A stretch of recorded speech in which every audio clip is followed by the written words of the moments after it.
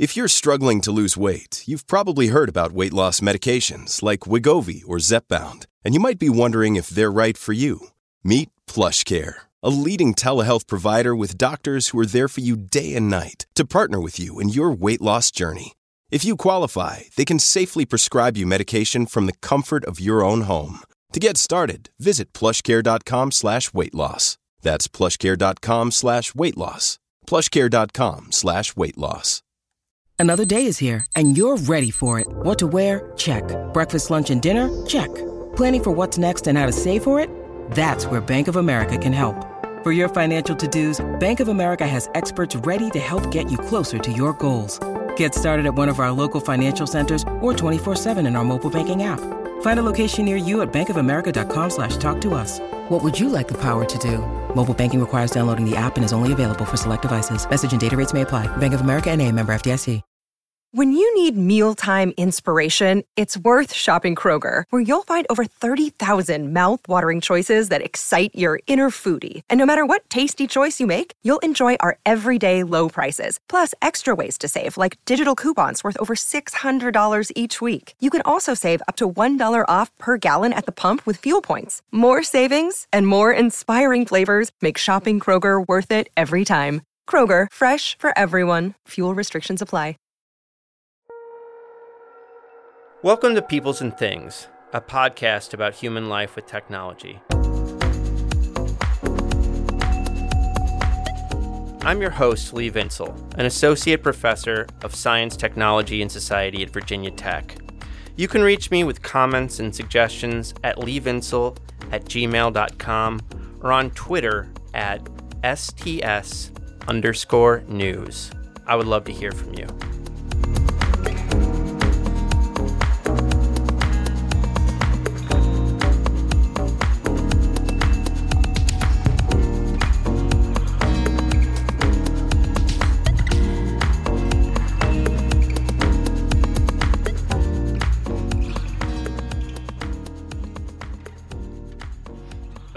I'm good? Yep, go ahead. In 2020, the pandemic hit like a ton of bricks. And a lot of us, those who weren't deemed essential workers, went online. I bet you heard about this. How's it going? Are you doing okay? Are you hanging in there?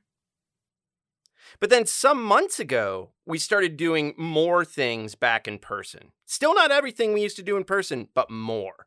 And how's that been going for you? Are you the kind of person where still you hardly go out of your house or maybe don't go out at all? And if you do go out, you are really, really anxious. Or are you drinking beer with your shirt off at the bar, screaming the lyrics along with Lynyrd Skynyrd? Those are two different ways to live right there.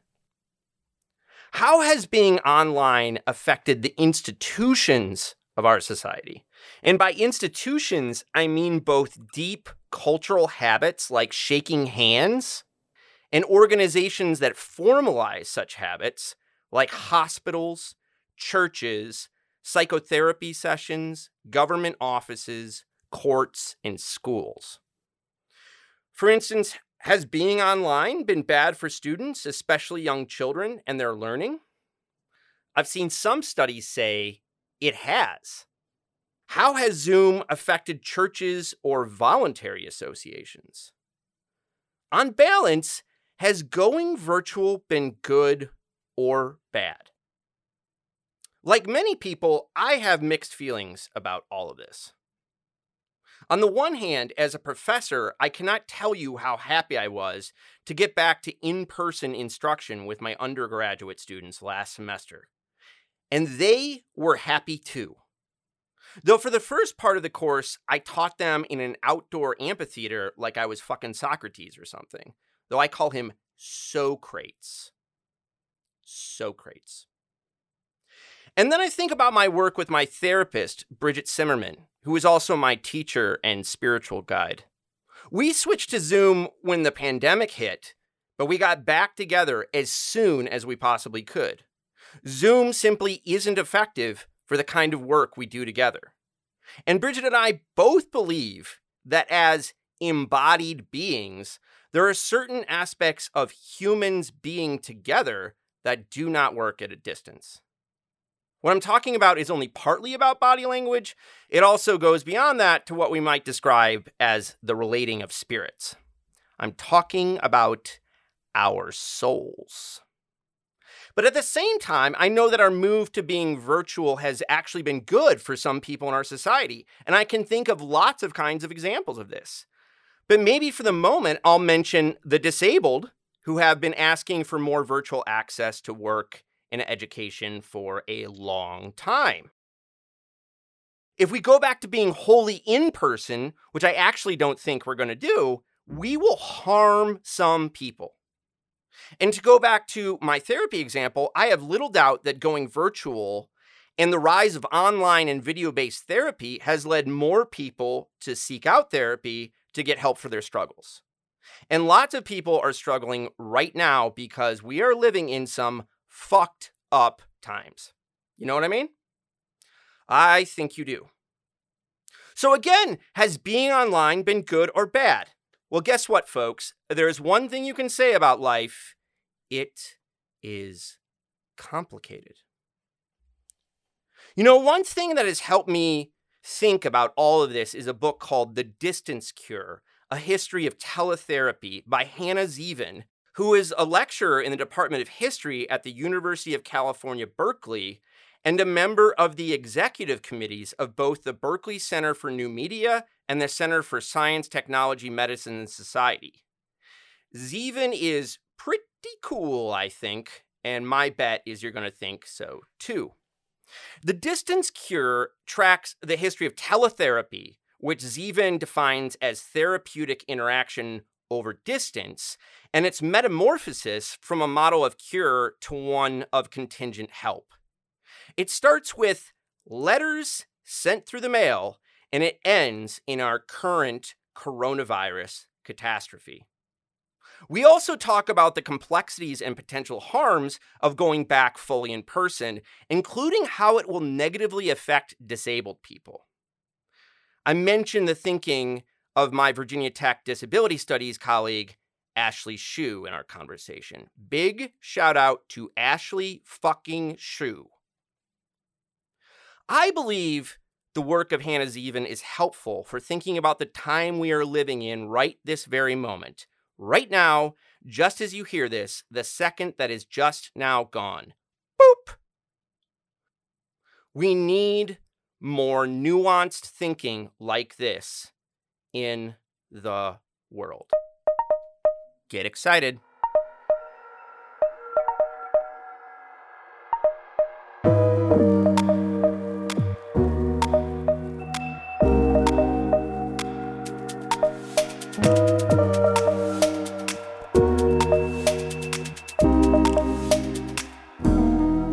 Hannah, thanks so much for taking the time to talk to me today.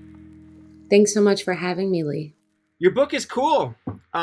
So when you tell strangers about it, what do you tell them it's about, and what were you trying to do with it? That presumes that I'm telling strangers about my weird book. But were I to tell, and in the pandemic, but what do I say I'm trying to do with it? Well, I worked on this book for nearly a decade. I wanted to elaborate a genealogy of the ways clinicians and patients, really broadly defined, have tried to bridge a physical gap from 1890 to present, so starting with Freud, through to the beginning of the pandemic, now that we're temporalizing it, early pandemic, and to look at the tools and techniques that allowed them to do so against all kinds of, crisis condition, problems with mediation, problems with the technology, in order to not just allow the work to go on, but also to introduce new ways of being therapeutically intimate with one another. And so I think the book set out to do just that. How'd you get started down this road? I mean, how'd you start working on the project? I think this reveals a little bit how my mind works, which is that's a bit additive. I had two what felt like very separate, beloved sort of interests, as they're called, but that sort of belies how important they are to the one who has them. One with the history of technology and media, and the other, again, really felt separate with the history of psychology broadly defined. So psychiatry, psychoanalysis, psychology, and kind of was in a bad mood for a long time trying to figure out how I could not give one up, which I didn't want to do. And then the kind of the way my mind works is like, well, what if you stuck them together, Hannah? Made a book about the history of mediated therapy. And that's where I started. But the problem very quickly was that the book's first argument is that all therapy is mediated. That from the moment Freud stopped laying hands on his patients, a lot of things happened. And one of them was that an intervening distance, a kind of mediated distance, was introduced. Of course, we think of hypnosis as a kind of mediation, but that instead of getting rid of suggestion, leading to a kind of purity, that in fact a different kind of mediation was introduced. So I couldn't write a book on mediated therapy. It would be everything, but also including like Rorschach, which I didn't want to touch, or art therapy. So I specified to teletherapy and proto-teletherapy in the case of letter writing, and went from there and wanted to go back as far as possible. And indeed, it was possible to write a chapter on Freud because he was doing, a version of teleanalysis via the Post. Yeah. I mean, I wanted to kind of draw that out because you put in some effort in the intro. I mean, it runs throughout the book, but it's especially in the intro in the Freud chapter of kind of breaking down what we might take as a kind of natural distinction between in-person talk therapy and therapy over media. Because, you point out that it's never just like this dyad between like a two-person relationship between a therapist and the client or the person seeking care. There's always like the frame around it, right? There's the office, there's all these other things that add to it. So like draw that out a little bit more. What does that allow us to kind of see about the relationship that we might miss if we just kind of assume we go from this natural two-person relationship to like, a phone or something other kind of mediated thing? Great. Thank you so much for that question. Well, part of the motivation was to really look at how the in-room scenario, which again, I always describe as being triadic. There's always a patient, at least one, a therapist, typically one, and some form of mediation. So in the sort of scene, instead of it being a dyad, I talk about the frame as you're bringing up, which is, yes, the office, but also the hour that people are meeting at, also the fee. These zones where people actually, the patients, so-called, tend to be rather expressive, but so do therapists, about kind of delimiting and boundary and also enactment when it's not quite respected or when it's broken. So it allowed me to say there's a continuity, but we're just adding a whole other set of framings. Like the phone is very different from Zoom for a whole host of reasons. Yeah. And that's going to inflect a therapeutic relationship in terms of medium specificity, which I talk about with each successive media across the book and medium across the book. But it also allowed me to pick up this question that was presented. Again, I was writing long before the pandemic, and long before the pandemic really was a kind of litmus test that we lived through. There was a lot of, almost moral panic around a kind of lesser or ruination of therapy if it was run through the screen. And so part of what I wanted to do was establish that the very things that folks pointed to as being a problem for quote unquote mediated therapy, for teletherapy, were already intrinsic to the flexible frame itself, starting with Freud. And so that, in fact, we couldn't use Freud as a scapegoat to say Freud would have never approved of it, which people did do and still do. But instead to say this is there elementally, and then media regimes add something else. But you can't claim purity. You can't claim. So the book also has a kind of Easter egg around telepathy. And you said, of course, the history of teletherapy, but 50% of people say the book is the history of telepathy, which I love. Because there Yeah. is this running joke and non-joke about the dream of telepathy as actually, Yeah. inflecting the dream of teletherapy and vice versa. Mhm. And so if telepathy is the purity, then no mediation. Teletherapy is both its anonym and its sort of sister technique. Mhm. You do a nice job talking about money as part of the frame. I mean, the money is a part of the relationship. So I wanted you to kind of, say a bit, just tell listeners about how you think about that. But I mean, I think one of the things you also draw out in multiple chapters is that it's kind of a mark of privilege to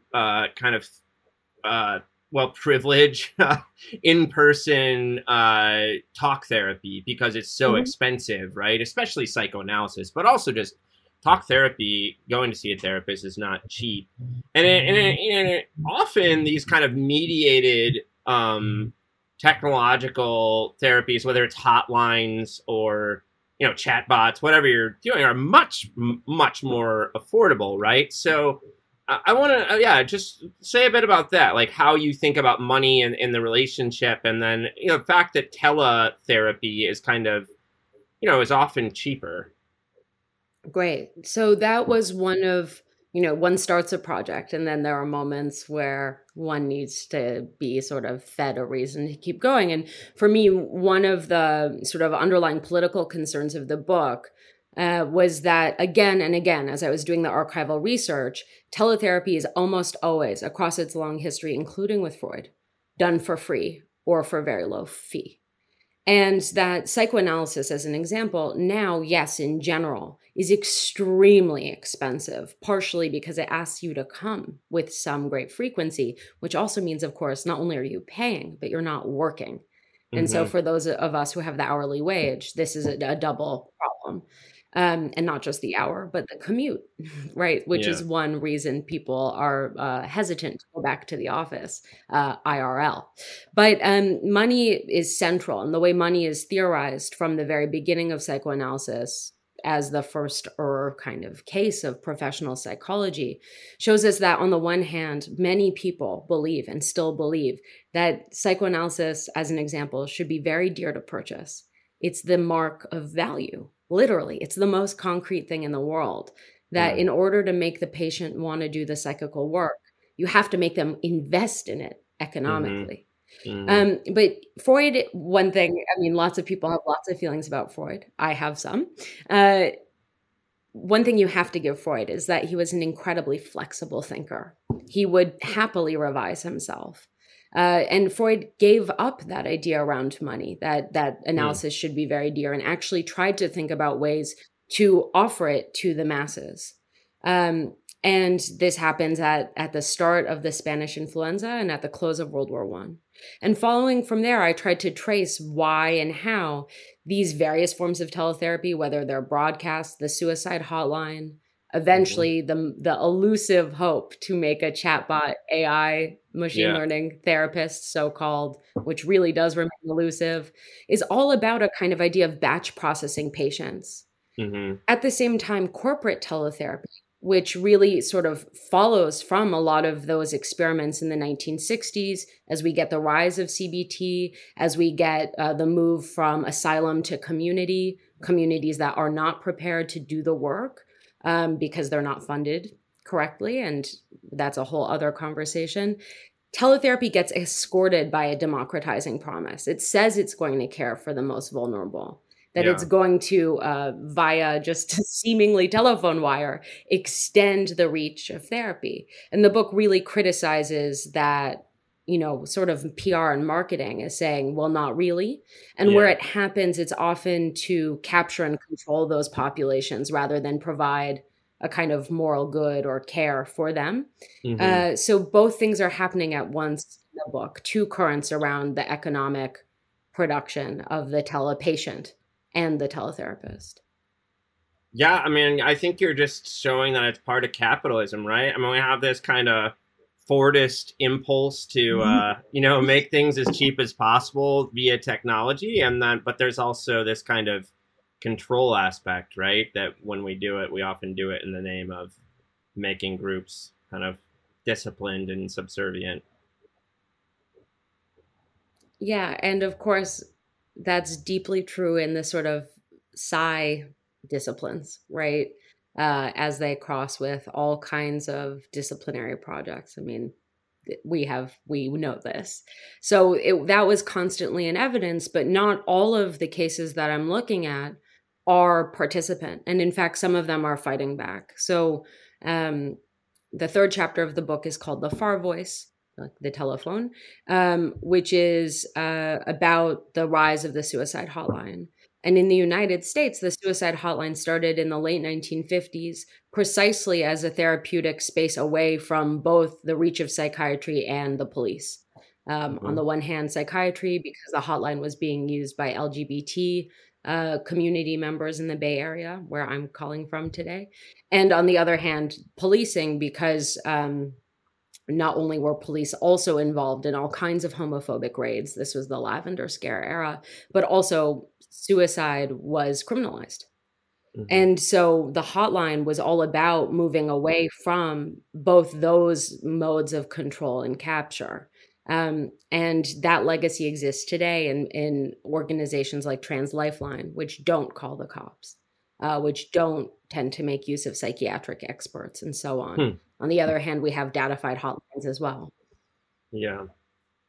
So I think academics who know some things about Freud know that he tended to use kind of communicative technology metaphors in his thinking a lot, like notes to senders and this kind of stuff that like Derrida and these people would play with endlessly. Mm-hmm. But you point out that he actually used letters to do therapy and other kinds of media. So tell us a bit about that. Tell us about this other side about Freud that I didn't know about. Not the metaphor, but the actual letter writing. Yeah, I think I have a like in joke somewhere being like, well, instead, like actual use of media. Right. So it is well known, in part thanks to Derrida, but also lots of people who've worked on the intersection of psychoanalysis and media, the mystic writing pad, and especially the most crucial metaphor, which is that analysis itself is like a telephone call, which is the one that's brought out a lot. So I knew that too, mm-hmm. and instead wanted to see what Freud's relationship to actual media were. And I couldn't find any evidence that Freud was using the telephone for much analytically, but Freud was a massive correspondent. He didn't really keep a diary. A little bit towards the end of his life, he kept some very basic notes to help him remember things. But he wrote it all down in his letters.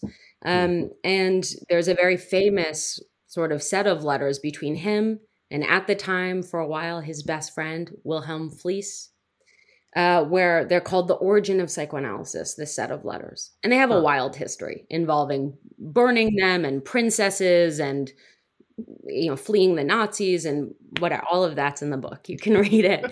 But at the core, the letters are understood to be the site of the beginnings of psychoanalysis, where Freud is working out things like the Oedipus complex, interpretation of dreams, other elements of childhood sexuality, really important to media theory, the psychopathology of everyday life, and so on. Like, this is a big moment for Freud. Not the only one, but a very big one. And it's all written down to Wilhelm Fliess. But because the letters were partially burnt, we only have Freud to Fliess. We don't have Fliess to Freud. So this has across time been termed Freud's self-analysis, as if nothing was happening the other direction. Yeah. And I revise that and say we can consider this actually Freud's analysis. If it is his self-analysis, it's his analysis. There is someone else there. And the entire thing happened via letter writing, which actually means that the first analytic encounter was not in a consulting room. It was over 10 years or 8 years via letter writing. Then Freud goes on to do some more and has an entire case via letter. But then there are endless other examples where a patient will drop off do just 3 months of treatment and have to go home. Lots of people came to Vienna to see Freud, then they'd go home. And Freud kept up correspondence, analytic correspondence with those patients. This was really important during both world wars also, though Freud died in 1939. I loved it. I thought it was really terrific. The next chapter on broadcast media and mental health, I think, kind of surprised me, just because, it was just different. It kind of like caught me by surprise, and I thought there was a lot of interesting stuff there, and it actually got me thinking of my misspent youth listening to like Loveline and shows like that. Why'd you find it useful to bring your story to kind of mass media, both like advice columns and early radio shows focused on psychology? Thank you. Yeah, it is a chapter unlike maybe the rest, but it felt important to keep in there, precisely because the chapter is called Mass Intimacy. And each chapter really tries to begin where the other left off in some way, not in a clever way, but in an actually grounded way. So the first chapter on Freud ends with Freud's one and only radio broadcast, where he signs his name at the end, because there's this kind of slippage between overlaps of understanding of what the letter is sent to the public and what the broadcast is. And just right on the heels of that BBC broadcast, were these real therapeutic broadcasts being done by lots of psychoanalysts during the war, most famously D.W. Winnicott.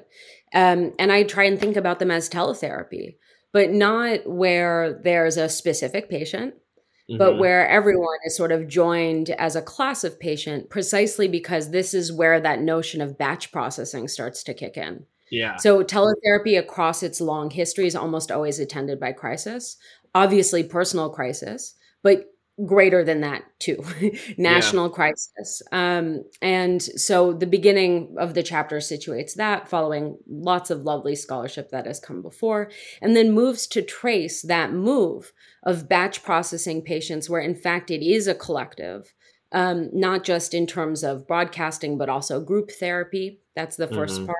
And then through to experiments like the ones Fanon is writing about, Guattari, these more radical psychiatrists, to the least radical possible.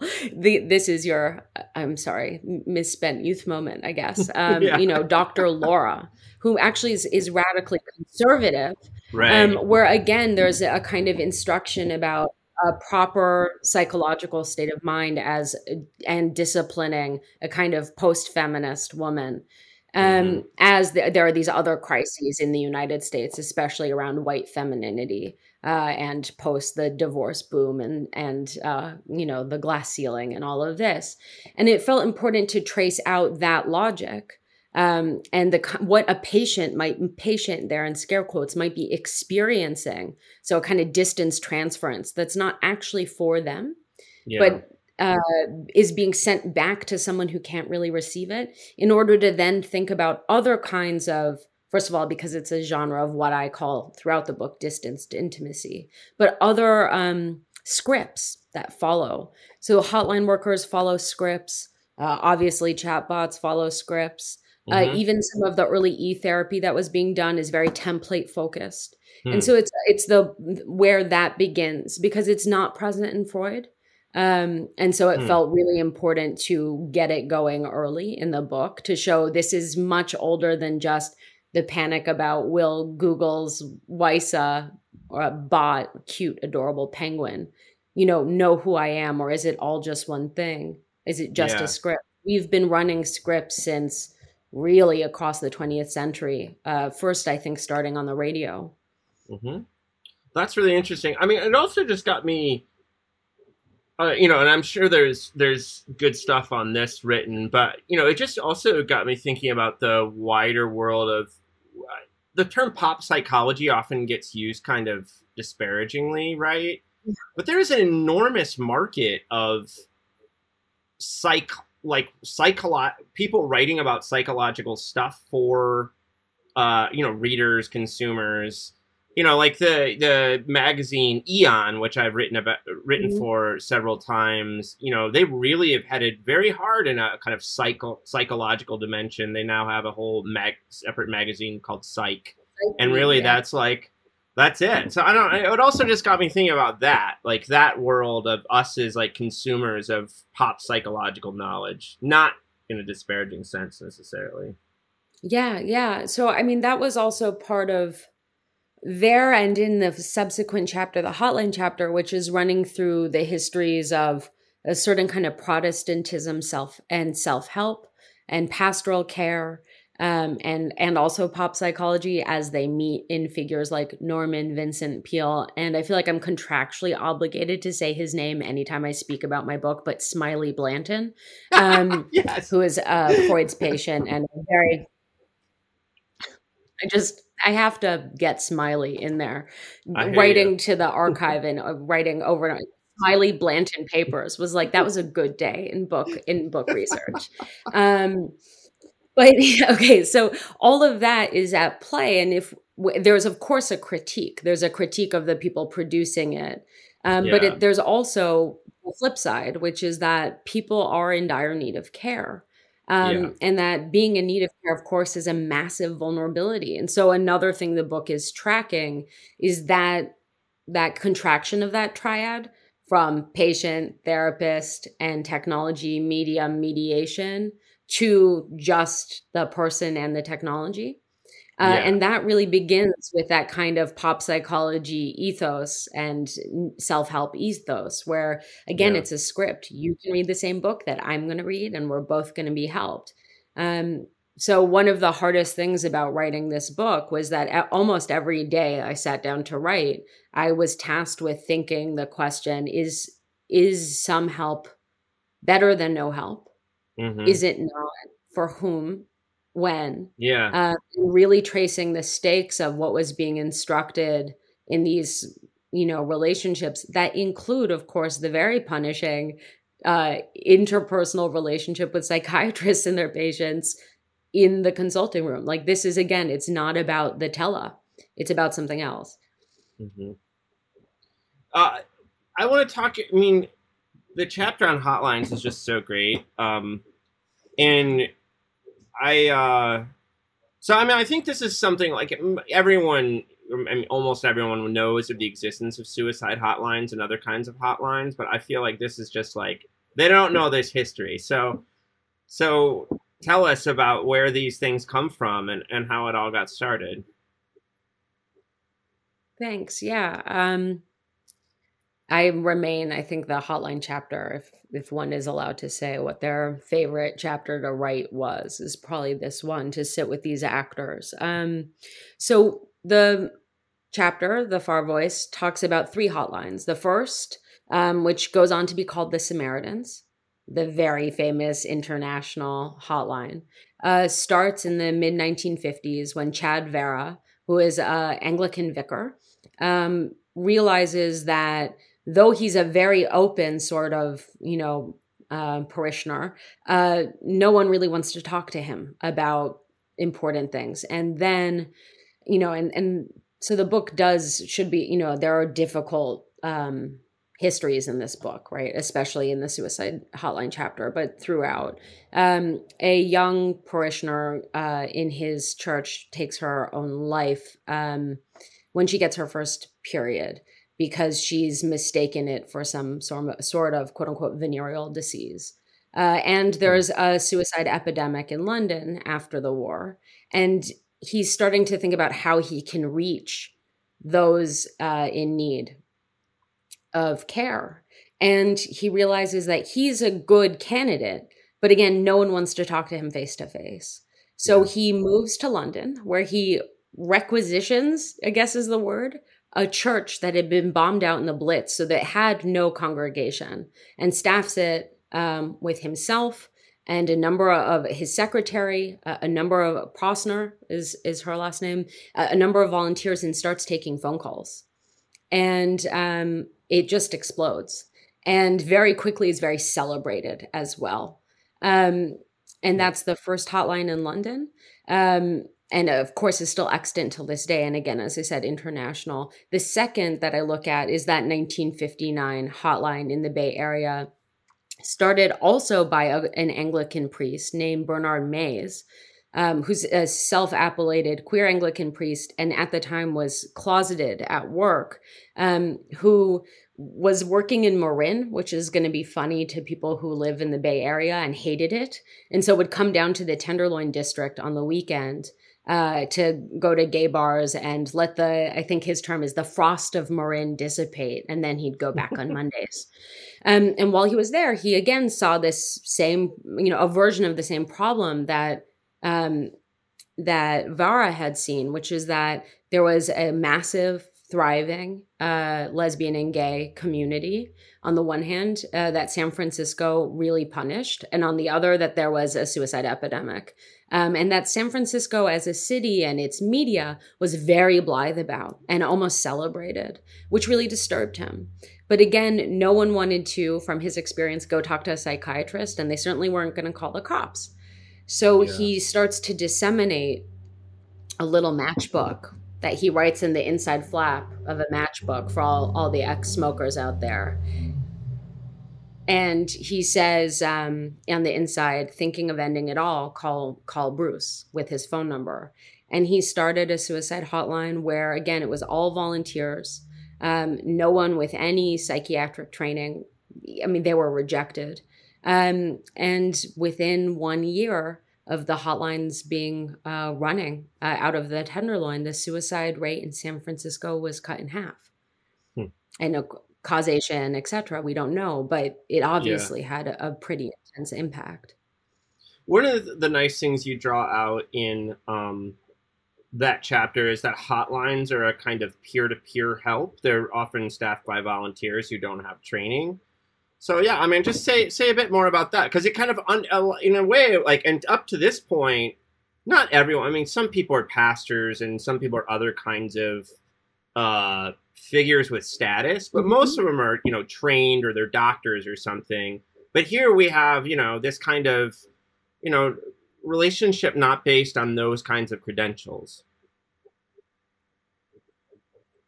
And in fact, their absence, right? So yeah, the hotline does this revolutionary work, which is that it locates the best kind of psychological care is being outside of psychology, being the anonymous ear. So hotlines are not only crucially peer-to-peer, they're also crucially free, 24/7, and anonymous.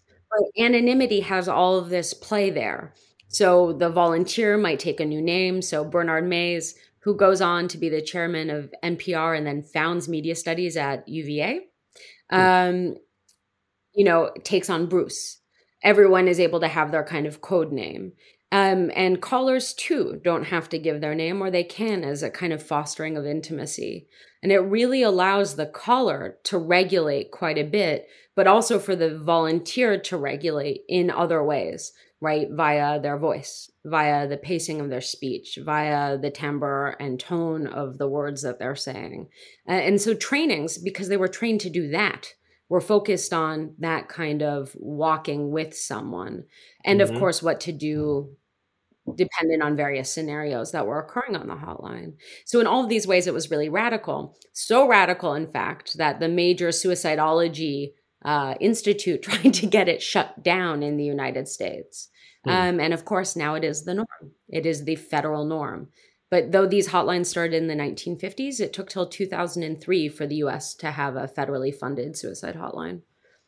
So it's been really, in its long history, an activist medium.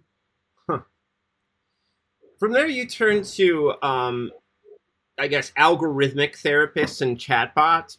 And perhaps the most famous is Eliza and also Perry, to kind of on a secondary degree. And I guess, I mean, I feel like a lot of people will know who Eliza is, or, I'm giving Eliza agency by talking about her as a person now. But for listeners who haven't bumped into these systems before, why don't you just start by telling us a bit about them? Okay, so apologies to all of those who never want to hear the term Eliza again. Eliza was Joseph Weizenbaum's 1966 experiment with natural language processing. He set out to not make a therapist. So though Eliza is the most written about therapeutic artifact, she, in scare quotes, did not provide therapy, arguably, and it was accidental if she did. Weizenbaum programmed the script, to communicate a Rogerian therapist doing an intake form. So again, a very basic script. And the thing that's true about Rogerians is they're client-centered psychotherapists, and they do sound like a stereotypical therapist. So if you say, I hate my sister, and I don't have a sister, then the Rogerian would say back, tell me more about hating your sister, or can you please tell me more about hating your sister, or reframing around that interrogative, whatever had just been said. So of course he could code for that, and he did. And then, so the story goes, Weizenbaum was horrified to see that, in fact, not only did it not appear that the communication was superficial, people were really into talking with this script, so much so that they wanted to be alone with her. And Sherry Turkle has written about this, and Lydia Liu has written about this, and Elizabeth Wilson has written about this. But of course, if you're having a book on teletherapy, I too had to write about it. But it's not the first case I look at. I look at an earlier case of... So that whole chapter is joined, of course, it is about AI chatbots and the sort of elusive wish to make that therapist bot, but it's also about what kind of intimacy it instructs in a user. And again, there's that slippage finally from patient to user, client to user. And the earlier one is my favorite artifact in the book, which is Dr. Charles Slack jerry-rigged tape recorder that gamified speech. So the more you talk, the more tallies you get, and then the more he would pay you. So he created a really closed, very, very rudimentary system to gamify therapeutic speech. And that then flows into Across the Yard. They're both in Cambridge, the Eliza work, to open up a discussion of the models of mind that were really friendly to computation at mid-century. So there's a very short enough, I hope, retreading of Eliza with, some new interpretation as well. Yeah, I mean, I think the new interpretation of these things is what actually matters. So, I mean, where do you, at this point, we've kind of laid out a pretty long arc. We've started with Freud, and now we're in a much later time. People are playing with computers. How do you see these things kind of fitting into this longer story that you're interested in? So each chapter really is, in a way, its own micro universe where they do overlap in certain ways. So, Freud's ending is, a kind of Winnicottian beginning from chapter 1 to 2. And of course, it's after the war in England where we get that first hotline.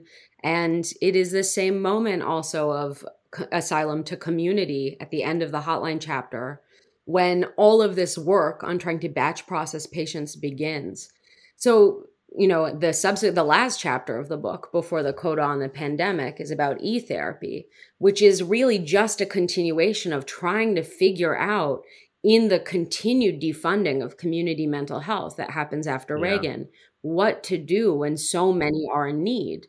And of course, so this is the driving impulse of so many of the actors in the book. And again, it's also exactly what corporate teletherapy has alighted on as the way of framing their interventions in the Silicon Valley move fast, break things kind of model.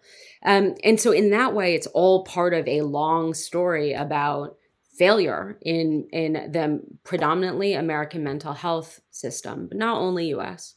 And so the failures might be different. And how, of course, there's been this long turn to a kind of techno-optimism or techno-chauvinism. Yes, it's going to fix it. And indeed, not so much.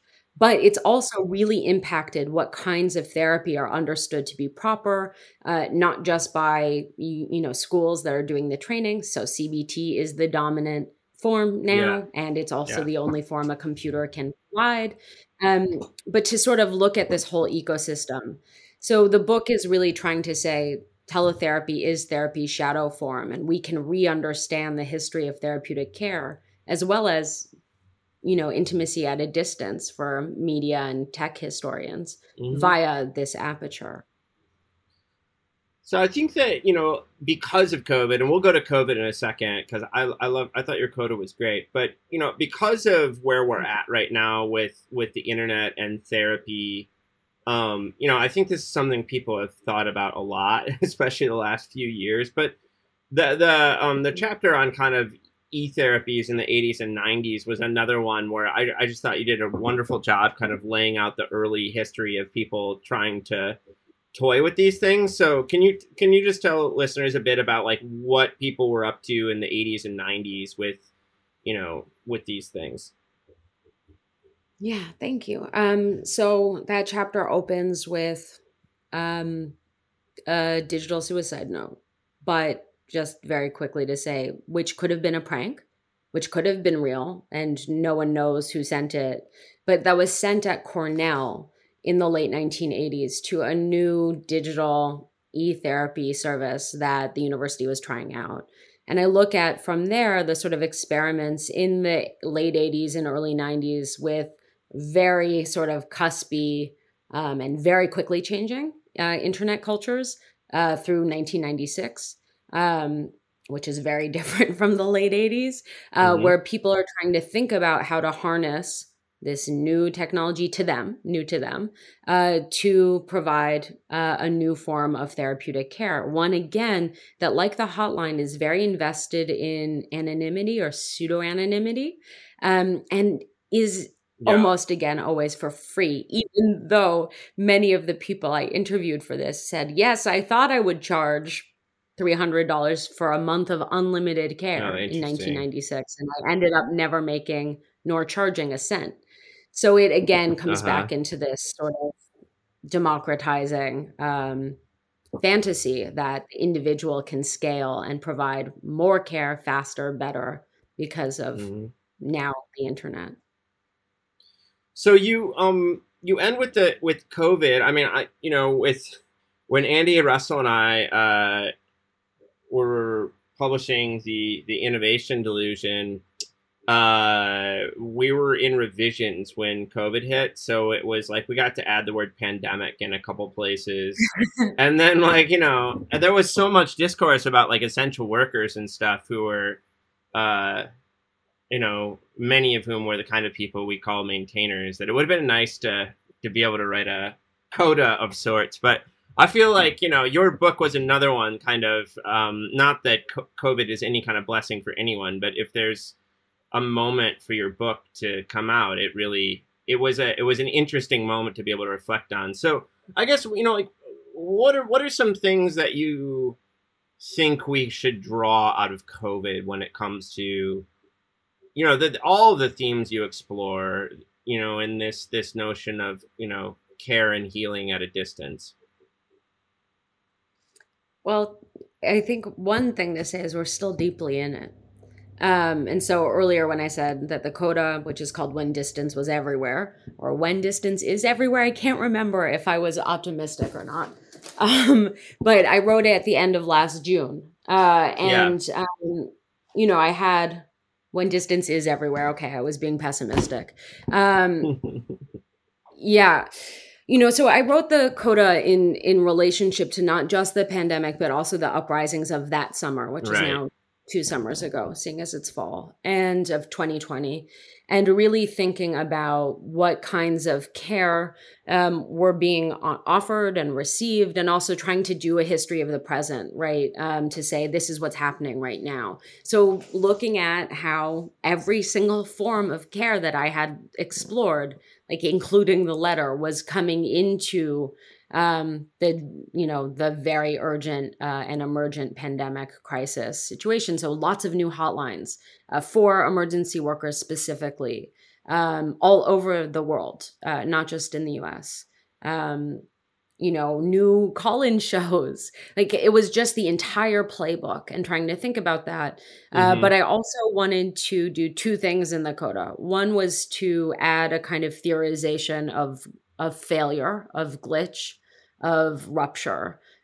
Because again, in the switch to Zoom, lots of the therapists that I'd been in touch with were saying, well, it freezes. And that's unbearable. So I was trying to think about why little moments of failure in the medium are felt to be unbearable. So I talk about the medium inside as one sort of aperture onto that question, because Fanon shows us early in the second chapter that in fact the so-called broken medium might actually be the perfect medium. And so this notion that the medium has to be perfect to work is I think wrongheaded, and I try and talk about that. And then also to think about all of the narratives of loss surrounding teletherapy, but also really all remote relations that were coming up in the pandemic. Yeah. We were all academics. It was like March 13th, suddenly no more classroom, figuring out Zoom teaching and so on. And a lot of the discourse within the academy was very similar to what was happening also over in psychotherapy writ large. So to think about why we're actually fixated on the screen as a kind of the bearer of everything bad of late stage capital in those moments instead of something else like capital itself. And so the coda is trying to do those three things: a history of a present and those two additional theorizations. And yeah, it would be interesting to reread now, a year and some on, because things have also changed. Yeah. So I've been seeing the same therapist for a few years now, something I'm very open about and talk about a lot. She's awesome. She's a badass lady. What stands out to me in my, we went online briefly. I would actually come to my office to do therapy because at that point my home I live out in the country and my home didn't have high-speed internet. We only had a hotspot. So if we were going to get any kind of a strong Zoom signal going, I had to do it here. But what stands out to me is that she and I really sped to be back in person like as soon as possible. You know what I mean? Like, so it turned out she had COVID antibodies because she kind of didn't get it, but got it from her daughter. So we called that safe enough to like go back in person, and also, I see it in education as well. I mean, I think that, both in K-12 education and in schools and in colleges rather, there's been a speeding to get back in person, even when it's risky, right? I mean, in all kinds of ways, like too fast, probably, I would say, even in colleges too. And at the same time, I think that the fact that we've gotten better at being on Zoom has been great for other people, especially like disabled people, homebound people. And yeah, and my therapist, I actually saw her today, and I told her I was going to interview you about your book, and she said that some of her therapist friends say that they're going online forever, so it's really worked for them. So yeah, I just wonder like what you think after spending a decade with this book on kind of care at a distance, like this kind of I don't know. There's so much there, but I mean, maybe we can start with that feeling, that craving so many people have to like get back in person, to get back in the room. Well, let's just start there. Well, I mean, so just start with I had to go to my office because we don't have internet. So on the one hand, opening up the option of online interaction is of course huge for accessibility. Yeah. Right. And so important, and something that's been agitated for so long by disability activists, that suddenly, once the abled population writ large needed it, and of course is now being rescinded also, as the disability activist community is fighting to keep these new avenues open. We're seeing that in therapy, right? Yeah, for sure. But there are other issues of access, right? The idea that just everyone has the infrastructure, including the high-speed internet, is not true. It's deeply not true in the US and let alone beyond. So there are all these different sort of variables to weigh, which really means that it starts to be a triadic conversation between a patient, a therapist, and the material reality holding the two of them together, along with things like risk. Right? Risk tolerance is actually quite particular Totally. Yeah. One might feel totally comfortable themselves, but have an unvaccinated 4-year-old, and it's going to be a totally different conversation for some. Yeah. So I think all of those things have been in play. But yeah, I've talked to many people who never want to go back to their offices. Right. In part because it's cheaper economically, and so they can work less, or they can lower their fees, or have a more radical Yep. sliding scale. I've also Yeah. seen it really reinvigorate conversations around, and I make this argument in the opening of the book, and I couldn't be more pleased to see it borne out in real life and now, that once you start having some flexibility around other aspects of the frame, people start to reconsider the money and start to reconsider, how could I make a more radical and equitable private Yeah. practice? What about opening up a clinic? So I Hmm. think that on the one hand, it's very much still a question about teletherapy, care at distance, but also these other ways that just that shift, oh, we can do it, means that people are really considering, access to therapy more broadly. I'm also really worried about that pushback, obviously, to schools, which we're living through. We were just talking about teaching in person before the call Yeah. began. But also with therapists, where it can rescind access that was just so painfully won. Hmm.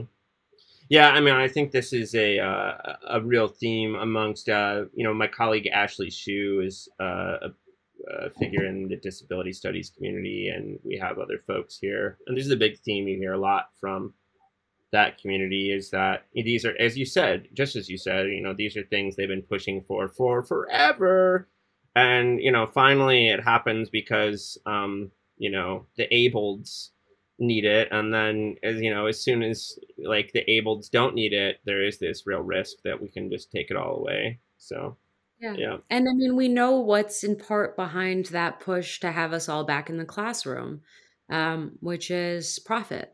Yeah. And profit that isn't very concerned with X kind of risk. The one we're living in. And we might also, I don't know how you feel, be happy at moments to be back with students. And also there are other problems. So one thing that's interesting is, very particular to the therapeutic community, there's a lot of debate about whether or not it's better to meet on Zoom with no mask Hmm. than to meet in the office with a mask. Yeah. And people, again, have very strong feelings about this. So because it's not very interesting to say, well, it totally depends on the individual. Yeah. I like to think about this more theoretical idea, again, of the medium inside. And that could include the idea of a face covering being so impossible. Why, right? It turns out scientifically that it works just fine. But same with Zoom, is considered as good as in person. And yet experience is saying something else for a lot of people. And Yeah. so that's really where the coda is trying to go at the end. Hmm. So what's next for you? Do you have a next project lined up? Yeah, so my second book is called Mother's Little Helpers: Technology in the American Family, and it's under contract with MIT Press. Cool. I'm currently writing the seventh and final chapter. But there's a lot of work to be done before I can give it back in. So, right, the pandemic also slowed down the distance cure, so it looks like but I'm not. I see. Interesting. And, it's part of the same idea. And there is a very serious idea or contender for a third project of looking at this very important relationship between technology and things and people. I think the title of your podcast, Yeah. gathered around this idea of triads. And so now the triad that I'm looking at is the mother, but really, again, quite broadly defined. I'm not very invested. Well, I write about that, so I'll leave it there, about quote unquote the mother and the child and technology. Yeah. From, conceptions of fit and unfit mothering at mid-century as it's run through domestic architectures. Yes, the refrigerator mother, but many other kinds and qualities as well, through, incarcerated parents who are fighting for access to their children in custody, as well as doing all kinds of distanced intimacy practices. So it really starting in the 1940s through our present, again, a somewhat shorter time frame. But that's cool. the book. And do you write about Valium or other pills? Is that part of the story? So I always am quick to say I'm not really talking about the OG Mother's Helper, but thinking about what else beyond. I mean, so drugs come up mostly around kids, but also with incarcerated parents, right, where the explosion of women's prisons occurs after mandatory minimum sentencing, and then again after algorithms come into play there. But no, I'm looking at, Mother's Little Helpers, like the person who programmed an Apple II to rock the baby's cradle, or Mother's Little Helpers, Cool. like, the nanny cam, which also begets a kind of diagnosis of shaken baby syndrome. So it's various, but those non-drug helpers. Right on. I guess they help too. Hannah, it's been What's that? And pot, right? And wine, right? They're also there for sure. Oh, all the substances help us immensely. It's true.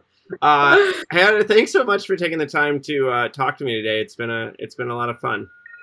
Thank you so much, Lee.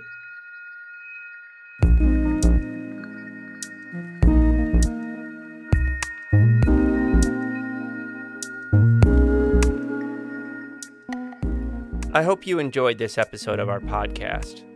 Peoples and things, like most things in this world, depends on the work of many people. I want to thank my brother Jake Vinsel for writing the music for the show. I want to thank my buddy Juliana Castro for designing the logos for the podcast. You can check out her work at julianacastro.co. Peoples and Things is a production of Virginia Tech Publishing and the University Libraries at Virginia Tech. Production activities are supported by the Athenaeum, a space in the library that acts as a hub for digital humanities teaching, learning, and creation. Joe Ford is the Athenaeum coordinator and digital humanities specialist at VT Libraries, and he serves as producer and sound engineer for the podcast. For information about other podcasts from Virginia Tech Publishing, visit publishing.vt.edu. I also want to thank you for listening. Thanks.